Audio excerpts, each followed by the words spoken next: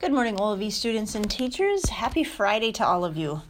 We will be having Spanish today with Miss Carla down in the Spanish room. Our schedule will be a little off because normally we have Mass on Friday morning, so no Mass today, but we will still have Spanish throughout the day. Just a reminder that myself and Mrs. Pulowski will be gone today to attend the funeral of Father Allen's dad. Mrs. Holman will be with us in 4th grade subbing today. Big thank you to Mrs. Holman and also Mrs. Moan. We're very blessed to have some of our retired teachers willing to come back and sub for us. It's nice. They know the routine, so we are very blessed in that way. And so we welcome Mrs. Holman here today. Today is also the final day to order yearbooks. If you have not done that, please get that done before tonight. That needs to be done today yet. So you can order them tonight after school, but please make sure that gets done. We will have Stations of the Cross today at 2 o'clock.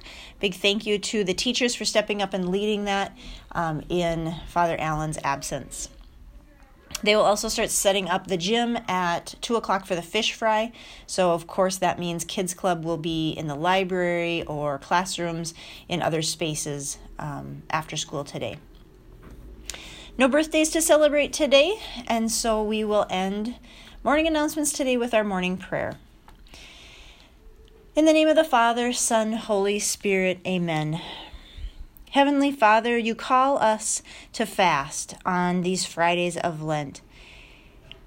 In fasting, it helps to clear away the distractions of our day and reminds us to serve our neighbors, to look for the needs around us, and to reach out to those in need.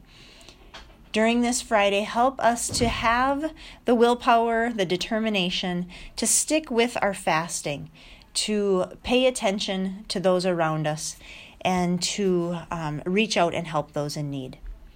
We ask for that strength and that persistence today. In Jesus' name, amen. In the name of the Father, Son, Holy Spirit, amen. Have a wonderful Friday today.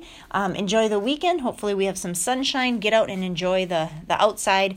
Have a great day.